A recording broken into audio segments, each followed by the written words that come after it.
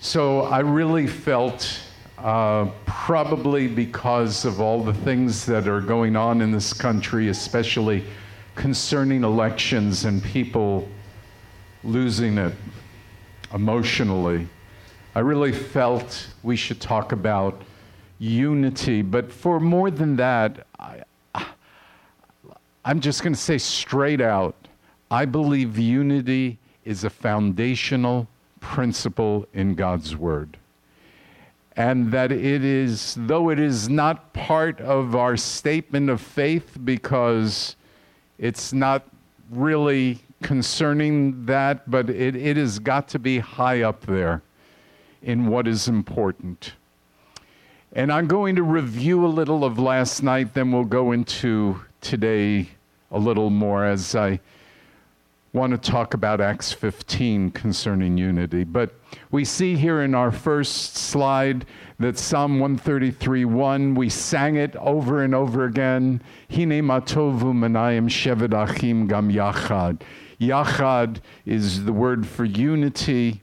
And then it says further on in that scripture, there Adonai commanded the blessing, life forevermore. And you can understand there as in the location of Hermon, or you could understand there in the place of the people deciding to be in unity. And that's how I look at it, that unity with God brings us life forevermore, and unity with man brings something to God that he understands. He is joyful when he sees us in unity together.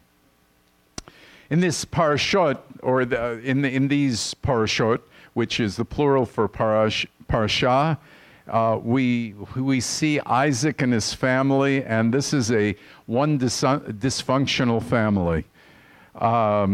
They cause terrible hurt on each other. And certainly unity was not their goal. Their goal was to be right. And each one seemed to have their own agenda. You know anybody like that? Or are you like that? God wants us to learn from their example. God wants us to learn from his words. So we see in Genesis 11:6 very quickly that this was the Tower of Babel. In verse 6 it says, now nothing they planned would be impossible. And so what is God's solution to the problem of them using unity incorrectly? His solution is to change their language. And I would say to you right now, and I'll probably say this many times, that language is what either brings in unity or language makes disunity.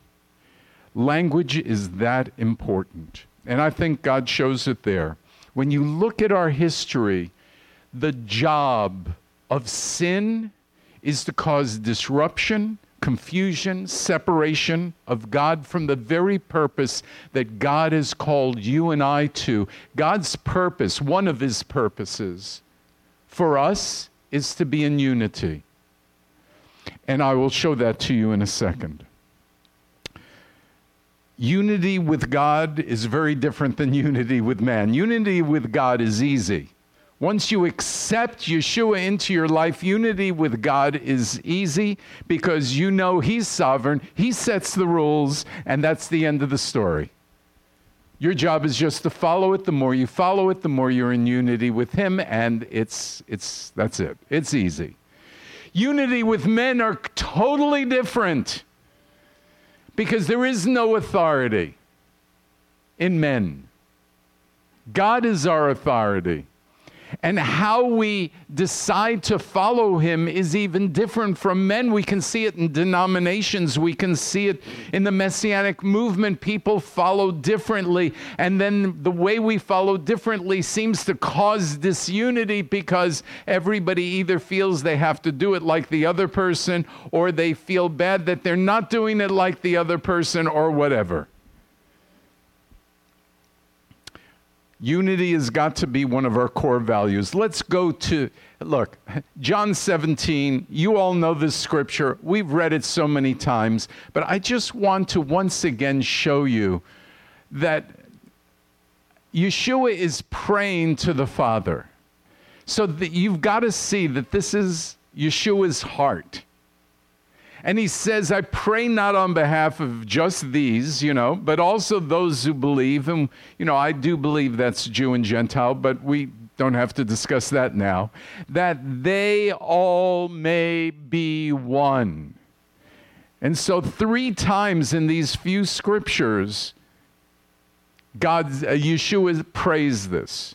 Just as you, Father, are in me and I am in you, so also may they be one in us, so that the world may believe that you sent me. And twice in this grouping of scriptures, it's the world may believe. Unity causes the world to believe. Unity causes the world to believe. And so what that means is Yeshua is seeking to motivate us to unity by letting us know that the salvation of the world is at stake based on our unity. Okay, that might be a hair of a stretch, but I really believe that unity is a big part of the world coming to know Yeshua as Messiah.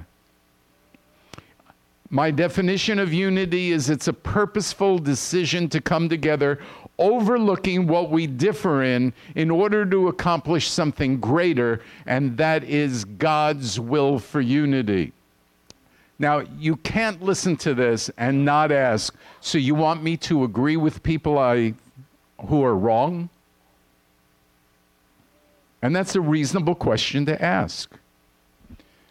Unity is not saying wrong is right. But the desire for unity creates a way to even disagree and be in peace and be able to share love. Unity is saying that we're on the same team. And I think that's maybe the best analogy for unity when you think of football, baseball, or any sport. And if the team doesn't have good chemistry, if they're not in unity, they are going to not win as many games as if they feel good about each other. And you hear this talked about all the time. If you have a desire for unity, the question is, how do you become better at achieving it? So I have 3 thoughts. First thought, faith and hope result in love. Faith in the Lord, hope in the Lord, you can't help but love. If you are not loving, you are deficient in either faith or hope or both. Because we understand that when you put yourself out there and you're being transparent, you can get hurt. And the only way that you can put yourself out there and don't care whether you're hurt or not is to have faith and hope. And the faith and hope result in your ability to love. Secondly, love and humility result in a soothing language. Love alone, as many of you can attest, those of you who are married and love each other, love alone doesn't bring a soothing tongue. Do you know what I mean? Sometimes we're out of control with our words. But love and humility do bring a soothing tongue. It is a soothing language, because when we are humble, we think less importantly of ourselves. And so our words will be more soothing. Now, they might not be perfect, but once again, even when we're finished saying something irritating, stupid, or angrily, we immediately, through humility, ask for forgiveness. Something that doesn't seem to be apparent to anybody in politics. Thirdly, soothing language results in unity. Bless you. If we together speak well and encouraging of each other, we will have unity. If we want to tell a story about somebody else in here and what they did last week or what they did yesterday or what they did that you find reprehensible, we will not be in unity. Because that story will go from place to place to place. I can guarantee you this. Donna's testimony today will not probably be retold by anybody here. But if I tell you something bad about somebody else here, it'll be retold 20 times. Of course, you know I wouldn't do that.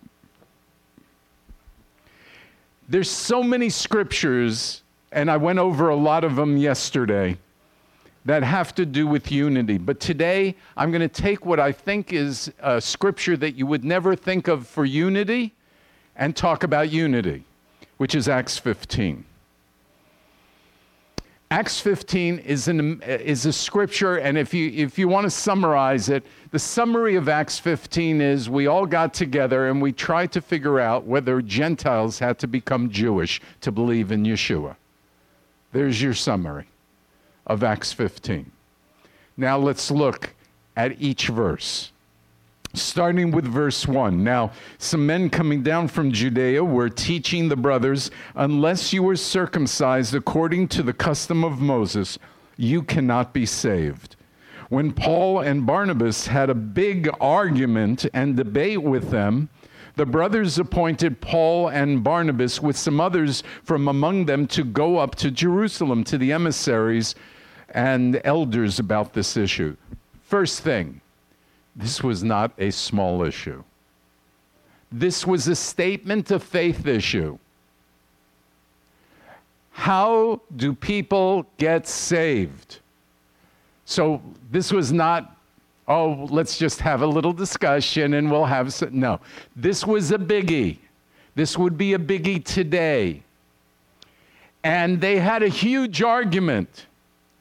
But look what happened at the end of the argument. Obviously, they weren't finished with the argument, but they said, you know, we'll send a few people, and look, we have great respect for you guys, but we also want to send you to Jerusalem where the other leaders are, and you discuss it and figure out where we're going from here. Well, that already takes humility to say, okay, you guys discuss it. So they appointed some to go to Jerusalem for this big discussion. Verse 3, so they were sent on their way by the Antioch community. They were passing both through Phoenicia and Samaria, describing in detail the conversion of the Gentiles. And they were bringing great joy to all the brothers and sisters. When they arrived in Jerusalem, they were welcomed by the community and the emissaries and the elders. They reported all that God had done in helping them. So Paul and Barnabas made their case as to what God was doing with the Gentiles. It was amazing. In fact, even on our way to Jerusalem, I mean, we couldn't help ourselves. The Gentiles were all coming to Yeshua. And so here we see one of the things that is important when we argue or when we debate or when we talk about things we disagree with. It is reasonable to bring something out, experientially. That's my word. Thank you. Experientially. It is reasonable to do that. It's not the only thing we do when we discuss things, but experience does matter. Okay, let's continue. So verse 5, but some belonging to the party of the Pharisees who had believed stood up saying, it is necessary to circumcise them and to command them to keep the Torah of Moses. Okay, first of all, these are Pharisees, but they're Pharisees who believe in Yeshua, right?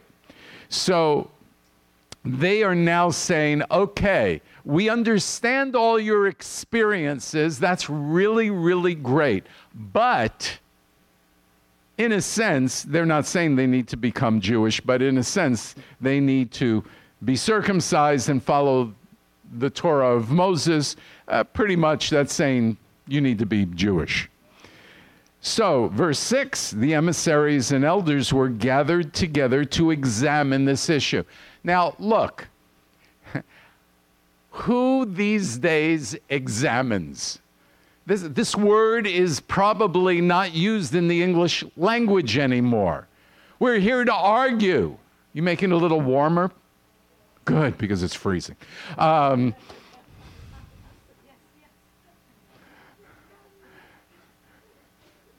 I need more hot air coming out of me. This will help. But examine, they actually were trying to look into the scriptures, into what has happened in the past. They're trying to get the heart of God. They want to examine it. They stopped arguing for a while. And they said, let's examine. So they pulled back, which is really an important thing when you're having a hot discussion. Pull back a little and let us examine. Verse 7, after much debate, Peter stood up and said to them, brothers, you know that in the early days God chose from among you that by my mouth the Gentiles should hear the message of good news and believe. Now, so Peter takes something that they seem to all agree on. So he starts with agreement, which is very important when you're discussing. Get some common ground. Don't start with your argument. Start with your agreement. And so, verse 8, and God who knows the heart testified to them by giving them the Holy Spirit, the Ruach HaKodesh, just as he also did for us. Okay, that's going to be hard to disagree with. Then he continues, he made no distinction between us and them, purifying their hearts through faith. Now, I guess people could have disagreed with that, but they allowed him to continue. Why then do you put God to the test by putting a yoke on the neck of the disciples, which neither our fathers nor we have been able to bear? In other words, we couldn't keep all the law anyway, and now you're telling what we couldn't keep, you're putting it on them. But instead, and the final part of Peter's argument, we believe that we are saved through the grace of the Lord Yeshua in the same way as they are, which is a repetition of what he said 2 sentences above, that there's no distinction between us. We come by our hearts through faith. So they examined the issue. There was debate. Peter gives his opinion. My sense from reading this is this rings true with most people who were there. We don't kind of get the same sense. And then we see something very interesting. Verse 12, then the whole group became silent and were listening to Barnabas and Paul as they were describing in detail all the signs and wonders God had done through them among the Gentiles. Now, let me say this. Silence is really a good idea sometimes. And then listening is also a good idea. So, hopefully Eric won't mind. But, Eric was teaching last week, and I wasn't there, but I got the recording, and I'm listening to it, and I'm saying, I don't agree with this. And, but, when Eric teaches, he always he makes a lot of sense. So you can't just go by it and say, I don't agree. And as I told him a little while before services, I had to spend like an hour thinking about whether he was right or I was right or I misunderstood what he said. And one of the things that I've learned about Eric and his teaching is that he thinks completely differently than I do. I mean, there is nothing probably that he would say that I would say, because our minds just don't work the same. They just don't. So I don't get upset when I disagree with him. I start looking and seeing, okay, this is a challenge. And the challenge is he right? Am I right? Is it somewhere in the middle? And this, I think, is an important thing that we have to learn to do, to put ourselves to the side and try and see what God is saying, because God is not always speaking through me, he's speaking through other people. And we have to open our hearts up to hearing, being silent and hearing. And so I didn't even get to the end of his teaching from last week because I spent an hour on the first 10 minutes just trying to figure out if I was right, if he was right, or it's something in the middle, or I didn't understand. Now, also interesting, which is sort of a sidelight. So I come to Eric before services and I say something really silly that maybe it wouldn't have been okay if it were somebody else to say. But I probably said something like, you know, Eric, I totally disagree with what you taught last week. I mean, I'm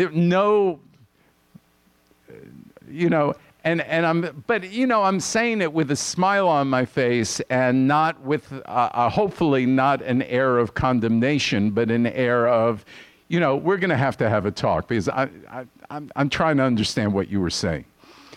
And we talked for a couple minutes upstairs anyway, and then I'm sure it's not going to be the end of the conversation. But the important thing is that if I felt that I had hurt his feelings, which I didn't, and you'd have to ask him later as to whether I did or I didn't, but no. Oh, good.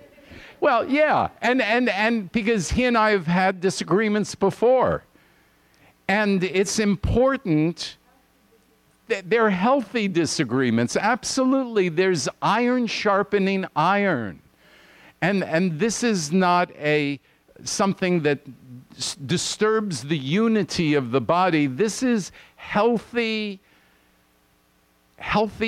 thinking of okay, so maybe I see it this way. At any rate, I don't want to get stuck here, but I just think it's really important to not react when you hear something that doesn't sound right to you, but to allow it to understand it. Verse 13.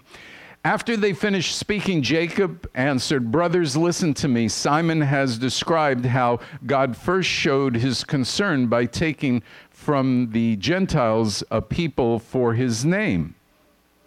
So one of the nice things about this, Jacob spoke when Paul and Barnabas finished. Well, that's unique. He didn't talk over them. If you ever watch the news, any of these stations where they're interviewing somebody else, and it's like, yeah, have you ever watched it where two people are speaking at the same time and your head is ready to blow up? It's even worse when there are three people speaking at the same time, and your head is just going, please stop. What are they saying? But this was not what happened. Jacob waited till they finished, and then he spoke. Another important thing when we're discussing things, to not be prepared to give your answer before you heard what the other person said, so that you can be humble and give room for that other opinion. So, verse 15. The words of the prophet agree as it is written. After this, I will return and rebuild the fallen tabernacle of David. I will rebuild its ruins, and I will restore it so that the rest of humanity may seek the Lord, namely all the Gentiles who are called by my name, says Adonai, who makes these things known from of old. So, so Jacob's using scripture and saying, look, we should have seen this happening. We should have seen this coming. That God, all through his word, was trying to bring in the nations. And yes, we were the first, and yes, we were given God's word, but the word we were given was for the world. And we were to try and bring that word so that everybody would know the one true God. So, 19, therefore I judge not to trouble those from among the Gentiles who are turning to God, but to write to them to abstain from the contamination of idols and from sexual immorality and from what is strangled and from blood. For Moses from ancient generations has had in every city those who proclaim him, since he is read in all the synagogues every Shabbat. Now, I'm not sure that the last line was a big selling point there, because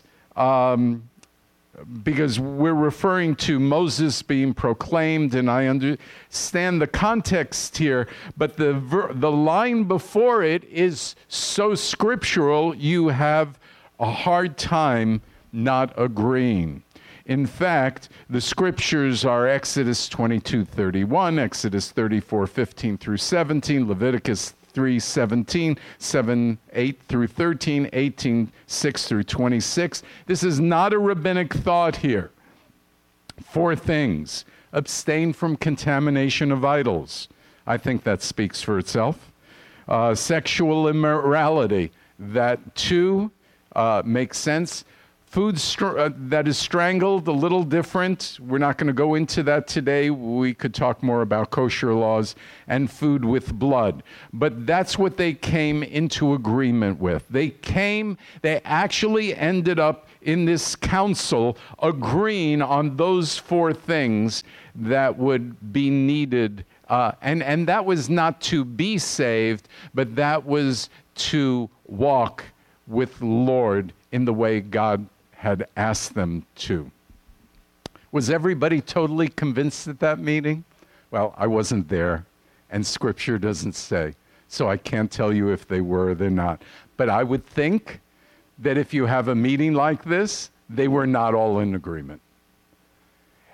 Yet, somehow, they decided that it was okay to speak in unity.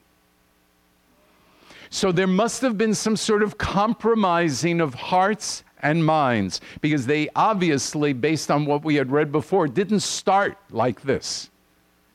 But they ended up with some sort of a compromise that seemed okay to everybody. In fact, it says in verse 22, then it seemed good to the emissaries and elders with the whole community to choose men from among themselves to send to Antioch with Paul and Barnabas. They sent Judah, called Barsabbas, and Silas, leading men among the brethren, and this letter along with them. Now, Paul and Barnabas could have been angry. They could have taken offense at that. I mean, don't you trust me?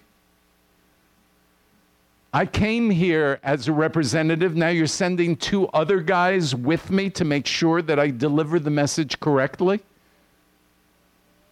But they didn't take offense. So it says, to the Gentile brothers of Antioch, Syria, and Cilicia, greetings. Since we have heard that some from among us have troubled you with words disturbing to your souls. Okay, so here we are. We are trying to be direct as to what they have come up with. But they start with lifting the people who they're talking to, they lift them up first. And they're saying, we understand what you've gone through. We understand that there's been an issue, and it's right to have this issue. I mean, there's all sorts of encouragement in this. See, we've heard that among us that these words have troubled and disturbed your soul.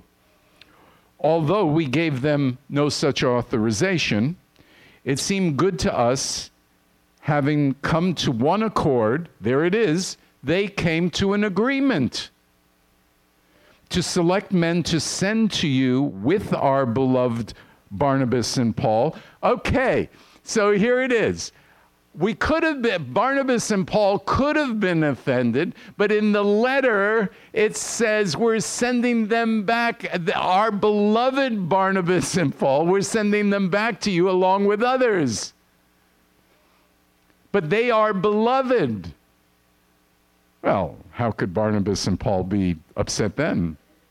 And even more, men who have risked their lives for the name of our Lord Yeshua the Messiah. So when somebody you disagree with and you are talking about them to somebody else, do you say, and even though they risk their lives for Yeshua the Messiah, or even though they've been believers for 10 years and they've done all these good things, this area I might disagree with them on. No, we don't. We just slaughter them.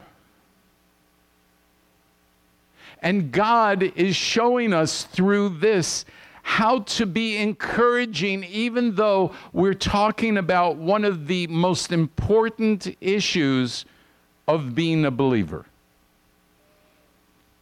We therefore have sent you Judah and Silas, who themselves will report to you the same things by word of mouth.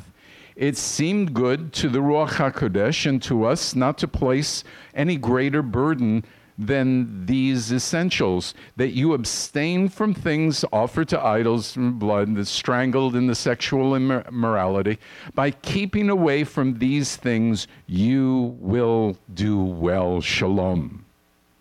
Now, I understand that I've taken a long time in reading this portion of Scripture, but do you see the tremendous example of respect, love, purpose, humility, all the things that are necessary to bring in unity?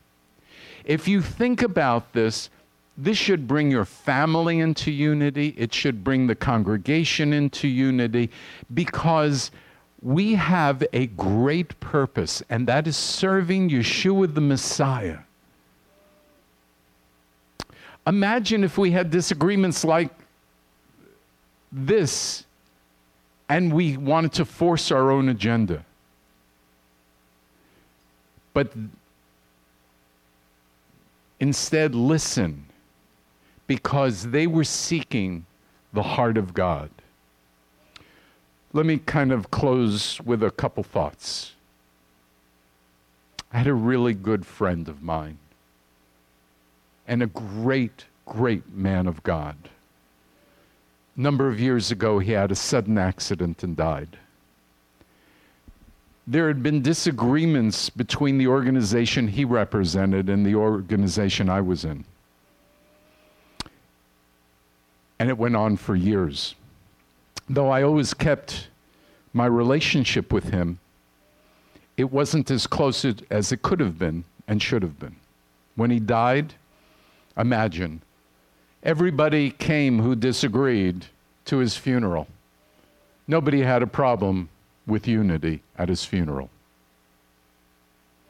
We all came together. There were maybe 400 of us. It was a large funeral. They came from California. They came from the South. They came from the North. They came from Chicago and all over. And for a day, everybody was unified. Shouldn't we be in unity for common goals rather than just at times of tragedy? You know, I keep praying to God that He will teach this country without bringing tragedy. At 9/11, country was we came together. Lasted a week or two. People used to went to services those weeks too. But how quickly we forget. How quickly do we lose the humble spirit that caused us the correct attitude. Our purpose is to share the good news of Messiah.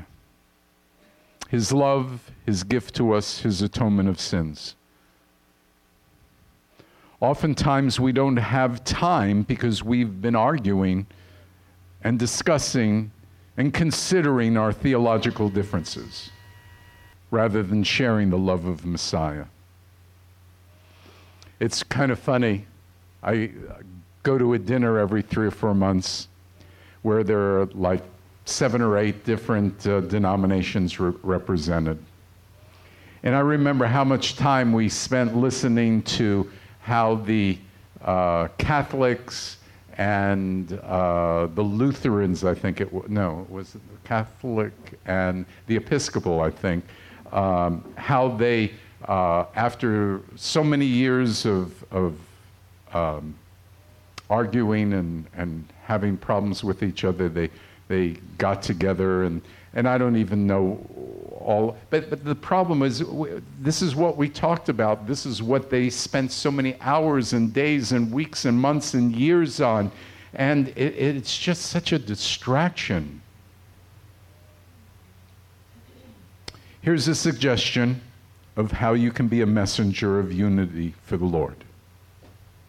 Number 1, let us be in unity about our statement of faith. Our statement of faith covers 5 things. It's real simple. Just think of your hand. It's a very Jewish thing, by the way. 5 things. Number 1, the Bible is what we go by. It's inerrant. We go by the Bible. It's our bottom line. Number 2, we believe in the Father. Number 3, we believe in the Son. Number 4, we believe in the Holy Spirit. Now, I'm simplifying things, obviously, as you talk about the triune nature of God with Eric today at 2 o'clock. It gets way more complicated than that, but the bottom line is we believe that is the 3 persons of God, one God in 3 persons, for lack of a better word. And then the 5th thing is salvation. Those are our 5 statements of faith. And once you get past that, I believe, number 2, we should show liberty and grace in the application of our core values. And what I mean by that is we have to give people space. Doesn't mean we shouldn't discuss things. It does mean we should be respectful. We should care. Number 3, let us be examples of charity and love in everything we do. In everything we do. In everything we do.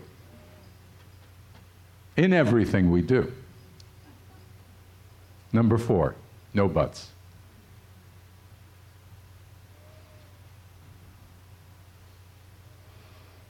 Does that mean don't be a butthead? No, I don't know. No buts mean you can't use the word but. I would have been nice to you, but when you said this, it really irritated me. Which gives you the right to be irritating back. But it is not what I believe Yeshua desires.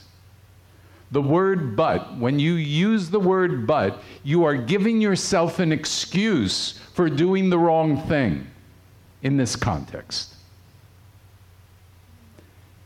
Do not give yourself an excuse to do what is wrong.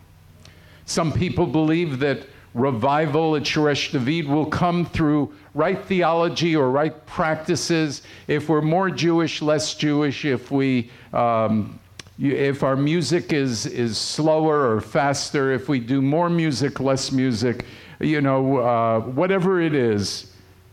People always have ideas as to why Shoresh isn't 5,000 people synagogue but I really believe that when we love more, when we humble ourselves more, when we prefer each other more in love, when we deny ourselves more, and we live the good news of Yeshua rather than just talk about what it should be, then revival will come. Revival begins when people say, I want Yeshua in my life, and through his power working in me, I will be in unity with God and with man, and my language will reflect my intentions. So I pray that you will pray about making unity a goal in your life. Let me close by, of course, saying John 14:6. Yeshua said, I'm the way, the truth, and life. No one comes to the Father except through me. So that means to be in unity with God requires you to receive Yeshua into your life. And so the way that we see through Scripture is that God wants us to repent. We know that Yochanan the immerser was immersing people as they repented for the forgiveness of sins. Well, repenting is just the beginning, so we repent. Secondly, we say, I believe in Yeshua because he was the final sacrifice, and our sins are atoned for through him. And finally, we dedicate our lives to the Lord. We make him number one. We make ourselves less than. He is number one. We seek to do his will as best we can. Let's pray. Father, we thank you and praise you and worship you, Lord. We ask, Father, that you would touch our hearts. Lord, this is such a difficult issue. The flesh rises up, and we need the fruits of the Spirit, especially self-control, to not let the flesh dictate our behavior. But Lord, we also need your love, your humility, the things that are characteristics of you, Lord. We need them strongly in our lives so we can truly be who you've called us to be and asked us to be. Father, please, we know that perfect love casts out fear. I pray that if anybody is fearful here, in terms of loving, in terms of desiring unity, I pray that Yeshua would be stronger in their life and that fear would be cast out. And I pray, Lord, that you would just minister to us, that our congregation would flourish as we prefer one another in love. And even when we disagree with certain issues of Scripture, that you would show us how to resolve it, because you have told us in your word that we are to have a ministry of reconciliation. And Lord, you have reconciled us to you. How silly it would be if we would not reconcile others to us. You've already modeled it. So we bless you. We thank you, we honor you, we worship you, we praise you. In you is all the glory, all the glory.